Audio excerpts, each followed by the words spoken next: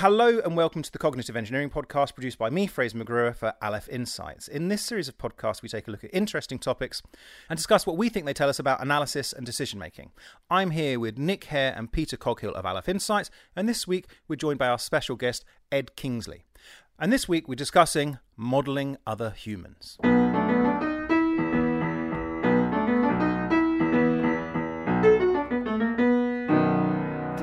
Thought that was reasonably slick. Yeah, not That's bad. about as slick as I get. He said that thing. He said Actually, it. I He feel said under- it 200 times, and he still cannot get it right. I feel under more pressure with Ed here. I feel I need to. I know. I've got to it is get a this bit, right. yeah. Okay. Real pro here, Fraser. You can't flag it anymore. You're Yeah. already looking bad. Absolutely. Okay, Nick, perhaps you would care to introduce our special guest for us, please? Sure, yeah. So I obviously in our line of work, one of the things we have to do quite a lot is think about the way that people are going to behave, whether they're heads of governments or whether people in organisations, what they're going to do, or individuals or informal groups.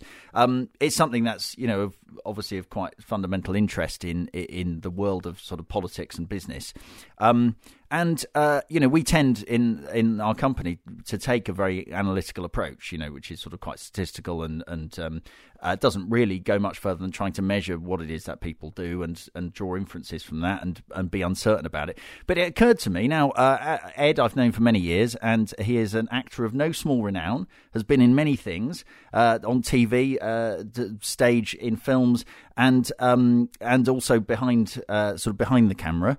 And so I'm interested in whether actually what can acting tell us? Actors do this, right? Actors have to think about what it is that characters are going to behave and then do that.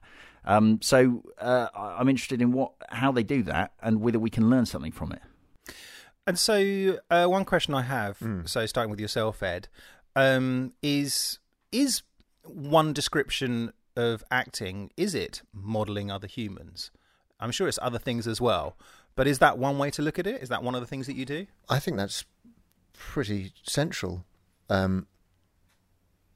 It's called lots of things. It's called creating a character. It's called, but I think it is the central thing about acting for me is stepping into somebody else's shoes and exploring as fully formed another human life as you can, and sharing it with a room full of strangers in the dark, or whoever it may be. It's interesting what you were talking about that analysis and prediction, and because the first thing you get, which I suppose might be similar to when you're looking at data, is the script, and a script isn't a play, and a script isn't a film, and a script isn't a TV. It's just what a character says and some suggestion of where they are, Which is, you might think, was a very small aspect of someone. It's almost like the sand in the oyster, and I think then you have to build from that.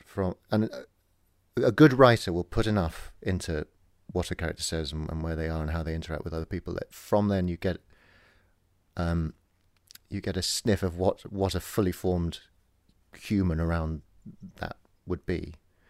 And there are lots now, when I say an actor does this, I'm only really talking about myself, because I think there are as many different ways of approaching this as there are actors, and some people are entirely instinctual and just read it once and something pops into their head and they do it. I tend to do quite a lot of actual pencil and paper stuff as soon as I get the script. Okay, what are you working out? Well, the big things you can try and work out is what does the character want overall, which, if you're being technical, you could call a super objective. So what do they want throughout the entirety of their story? Right. Within each scene you have an objective, and then this is all stuff that draws on that kind of method tradition that came from Russia and then went to America and then came to London. And then I would break up a scene into what's either called beats or beads, depending on which translation you read. And there's an objective within each bead, and then beyond that, on each line, I try and find exactly what that character is trying to do to whoever they're talking to, with that line, with that, even down to the individual word sometimes, and that's Sometimes that's called actioning. And what actioning is to try and find what's the proper word for it? The transitive verb for each action. So it could be, and it's better if it's not something like to tell. It's something that transforms the other person. So it could be to excite, or to amaze, or to stroke, or to flatter. It's something that your character is trying to change in the other character. And if you can find a pattern of that, and there are arguments about whether it works for everything. I think it's a useful tool for everything, for monologues, because you're always talking to somebody, even if you're talking to yourself. If you're talking out loud, you're trying to change something in yourself. But it's particularly useful if you've got a scene where there's back and forth, where two people have different objectives, and both of you are trying to change something in the other to try and get what you want out of it. And if you can map that out, that actually for me is the most useful tool for starting to build a character. Because that's really interesting for me because sorry, before you come in, because this sounds like some of the things that you've talked to me about that you do, especially the very first thing that Ed started off saying which is finding it's super objective is what super you were talking objective, about, which is something that you sort of ram home again and again and again, is, well, what's your point? What's your overarching point? Yeah, and then, when we've done red teaming, which is where you are trying to anticipate what the actions of another personal group is, you start with working out what their objectives are, because you've got nothing to go on if you don't have that. And so it's really interesting to me that actually there's very, very similar process. But it strikes me from what you're saying that actually the skill of being able to work out what a character is trying to achieve and drawing that inference from their words and stuff is actually, do you feel like that's quite separate to actually being able to enact it, or are they closely related? Well, I think that's the next. So once you've got that, once you sort of have a feeling of their pattern of behaviour, of whether they're somebody who's trying to engage somebody or whether they're trying to squash somebody, or what, if you've got a page full of, and all of your notes say things like punch, roast, then you get a sense of how that person interacts with the world, and from you've sort of got a sense of their motor, of their attitude, and then you're not kind of plucking things out of the air about what a character might be, because you're actually looking at the way they behave, and then you can fill in any gaps that aren't text, that are sort of around what they say, or even the way they move, because the way people interact verbally is very similar to the way they interact physically, or it might be at odds with that, which could be, you could have somebody who's apparently very still and calm but then brutal with their words. So from that sort of character skeleton, I can't think of a better way of describing it, you can discover, or you can feel, I suppose it gives you a sense of what choices are right and what choices are wrong about the rest of the character. So when you're actually performing, is that a conscious process? So do you think, now this person is attempting to influence that person, so they're probably going to be standing quite close to them, so I'll move towards them? Or is it more that you are you're attempting to simulate being that person? I mean, and you're trying to, you don't have to think about what would they do, because you're trying to be them. I think hopefully by the time you've got on stage or in front of the camera, you've done all of that work, and you've found you've found the pattern, and then you don't have to think, and now I amaze you. Like it's and that's what rehearsal is as well. Rehearsal is getting all of that conscious bit into something more intuitive, more subconscious, that kind of drives the whole thing. During your preparation work, do you ever, outside of the script and outside of the direction you've been given, do you ever experiment with your characters to say, well, put them in a novel situation, so perhaps when you're waiting for a bus or something, you slip into character and say, what would my character try to do right now, given his super goals that he's trying to achieve, just presented with this particular bus driver, how would he perhaps react to this person? Yeah, you're taking your character out for a walk. Yeah. It's yeah, that's quite a useful thing. I mean, sod's law means as soon as you do it, you bump into somebody knowing, oh, sorry, I'm being somebody else. But it's very, and there's also things that happen in rehearsal rooms, or things you do yourself, kind of hot seating, where you sit them down and you ask a load of questions and put them in different situations and sort of, you do try them out. And actually it happens anyway, even if you're not thinking about it, you start realizing that this is quite a, whoever the character might be, thing to do. And presumably, some projects you probably have an opportunity to develop quite a close relationship with the original author or the screenwriter, and so there's an opportunity then to check with them, say when presented with a situation, what do you think your character would do, and to get a bit more sort of depth from them about their character, and perhaps even try out that character on them and say, look, if I pretend to be this person, does that kind of correlate with how you'd expect them to be? Funny thing with and I've worked with some, because I've done quite a lot of, screen stuff tends to be new writing anyway, but in theatre as well I've worked with quite a lot of living writers, and sometimes they're a brilliant resource, but quite often the way a writer thinks about a character is, it's not that it's at odds with the way an actor has to think about it, but it's not always, because they're thinking about the character as a part of a whole, and especially if it's a writer with a kind of political agenda, what they want that character's actions.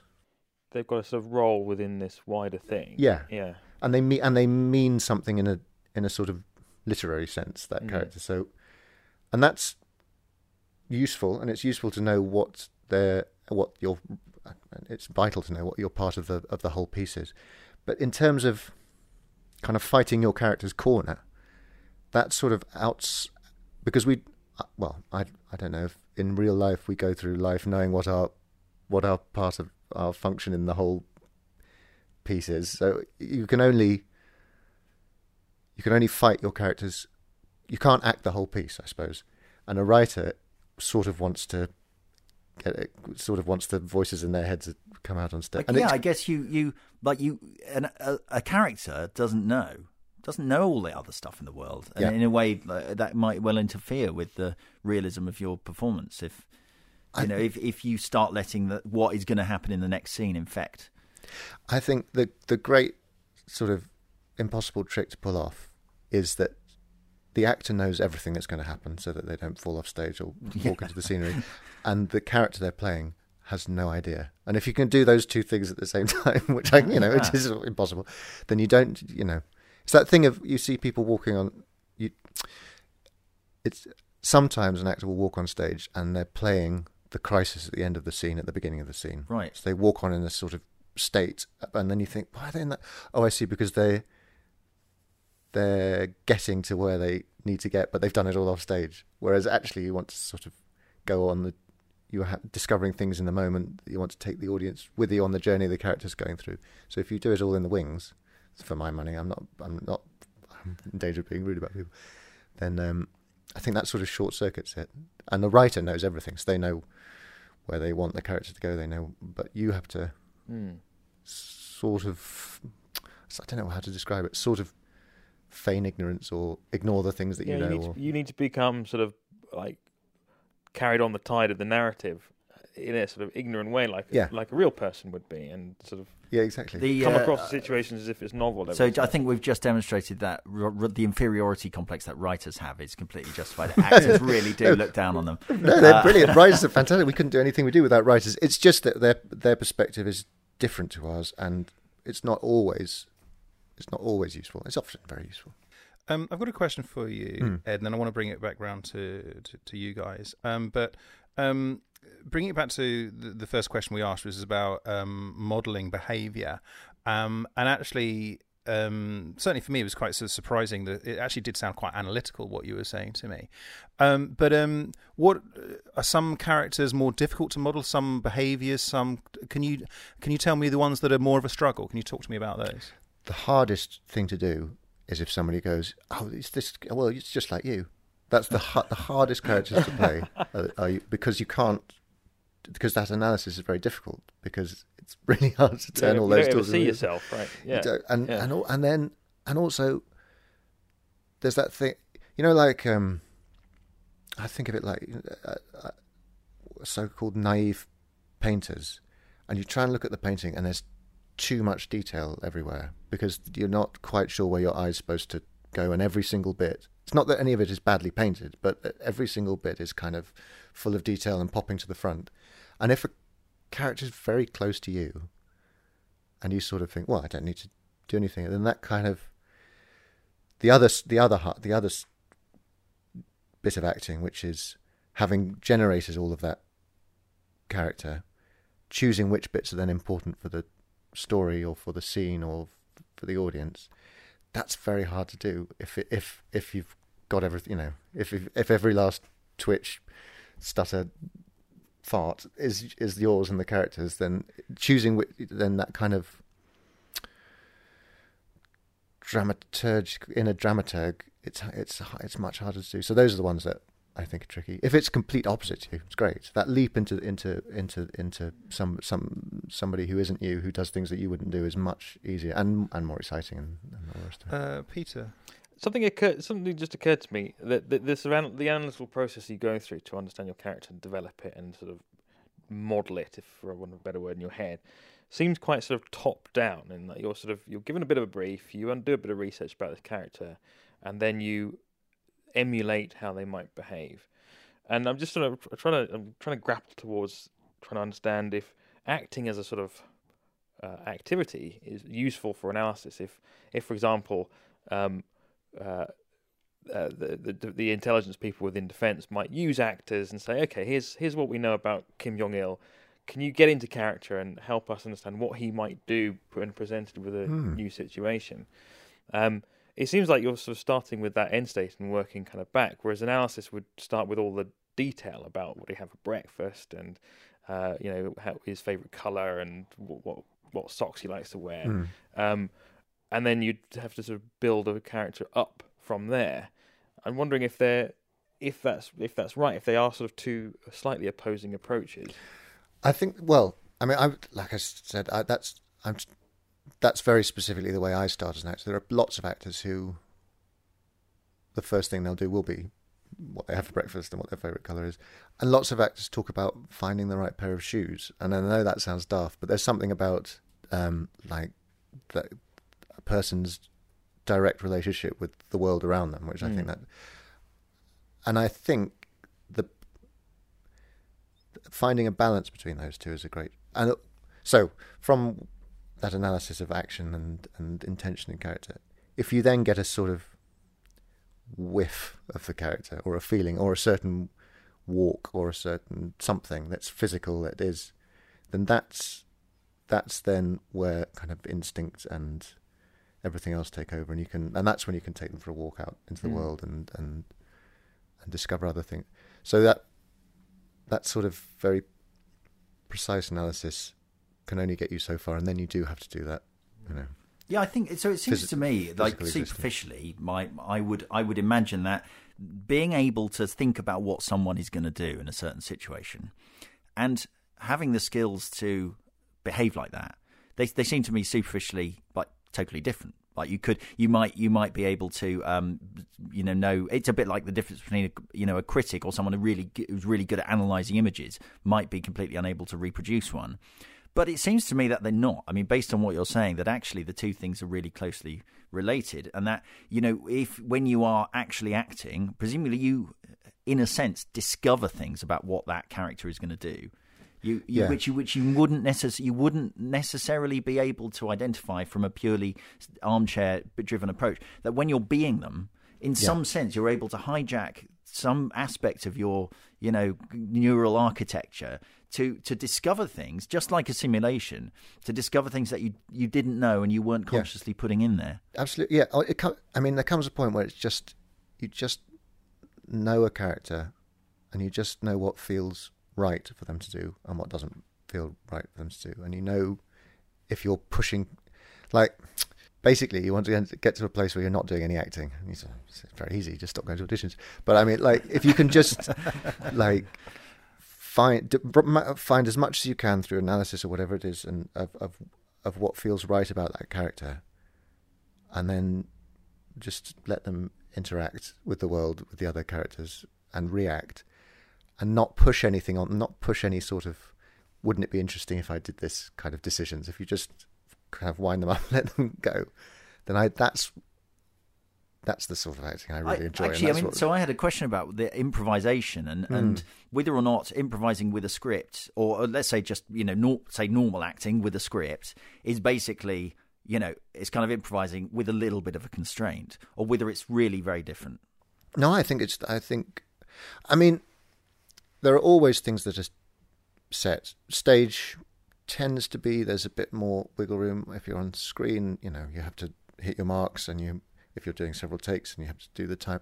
But within all of those, where you have to be and what you have to say, all of those things are set. But I think there always has to be what I suppose you could call improvisation, or just a kind of living reaction to what's happening around you.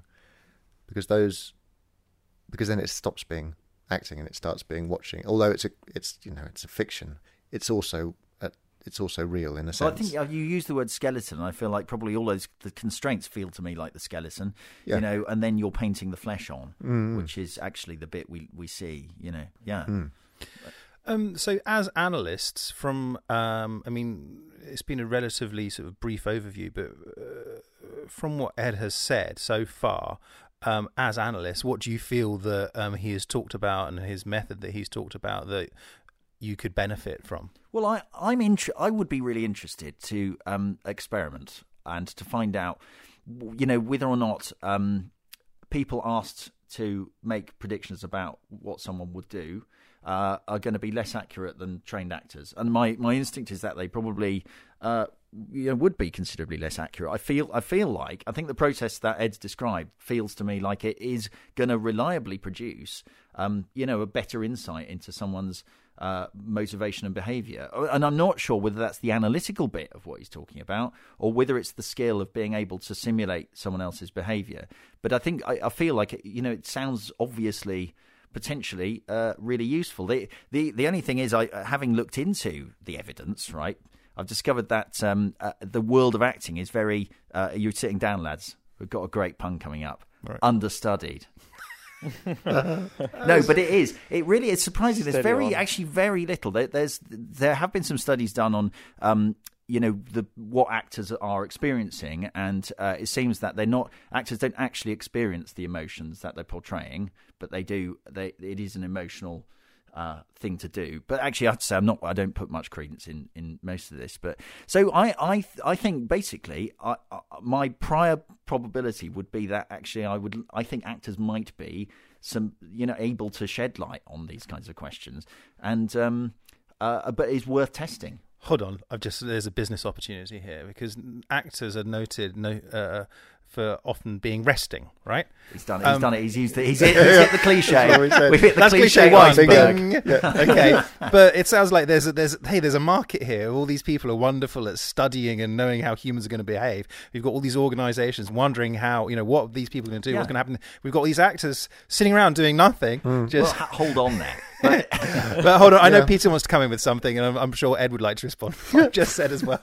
Well, likewise, I'd like to experiment, because we know there's more evidence that the use of actors has benefit in other areas, such as training and development, to provide a simulated environment for the people under assessment or people under training to have a realistic environment. So my sister's an actor, and one of her sources of work is she does role play for junior doctors in hospitals.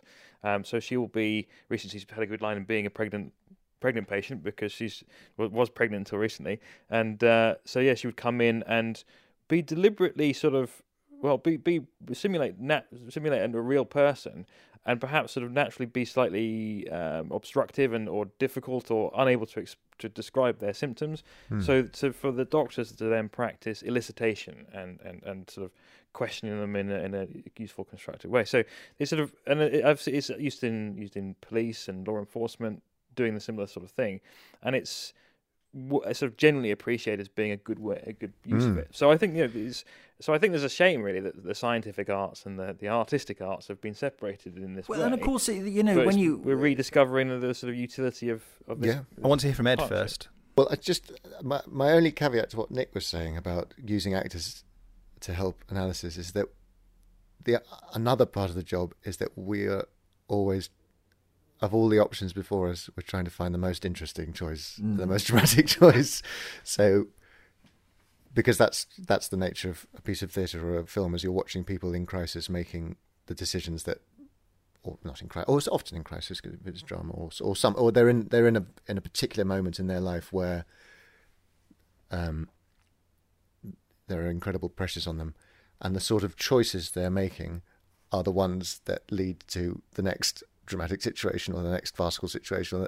So our instinct will always, if we're looking at someone, will always be, rather than something mundane, it will always be something dramatic, and that might skew our analysis of, I suspect of real world. I suspect people. if presented with an option of going to work for some slightly dusty old part of defence to help them model how the particular people that you'll never get exposure for, because the work you'll be doing is inherently secretive. Oh no! A lot of actors are probably driven by exposure and fame, and wouldn't. It'd be great though to have advisor to defence acting advisor to defence intelligence. Top Gun actor. Yeah. We're actually fairly close to be needing to wrap up, but before we do, there's at least one question I've got, and I'm sure we'll have time for others. Quick question. Are you familiar with the Fraser method of acting? I mean, you probably know all sorts, but I don't know if you know that one. But let me take notes. Right, go on. Okay. It's inspired by the Fraser method of analysis and decision making, right, which is actually to not do an awful lot. This is more or less binary, turn up, go, yeah, it'll be all right, I'll go for that one. Okay. So my question is this, the Fraser method. Do you know, are there actors who you know of, and perhaps who we might know of, who are famous for just kind of, because you talked a lot about the analysis that you do and the research you do into a character. Are there some actors who just rock up, sort of read the script, yeah, I can do that, and give an amazing performance, or however one might define that? Or are there actors like that who are kind of rather frowned upon in the industry and thought of being a bit hammy and a bit useless? So can you talk to me a bit about that? He will never name names. I'm not going to name We names. want him to, but he won't. Yeah, and I think there's a lot to be said for... I mean, if I have time to do that pencil and paper stuff, I love it. But quite often you don't get the chance to do it. Quite often the script has been rewritten that morning and you get it as you're sitting in the makeup chair, and you have to be able to do it instantly. And sometimes, maybe quite often, that quick if it's a character you've got an idea about beforehand, that quick instinctual reaction can be as rich, maybe even better, because it's an entirely human reaction. And loads of it. I mean, the guys who do like soap act, I don't know why people are rude about soap actors. The way they work is extraordinary. I did a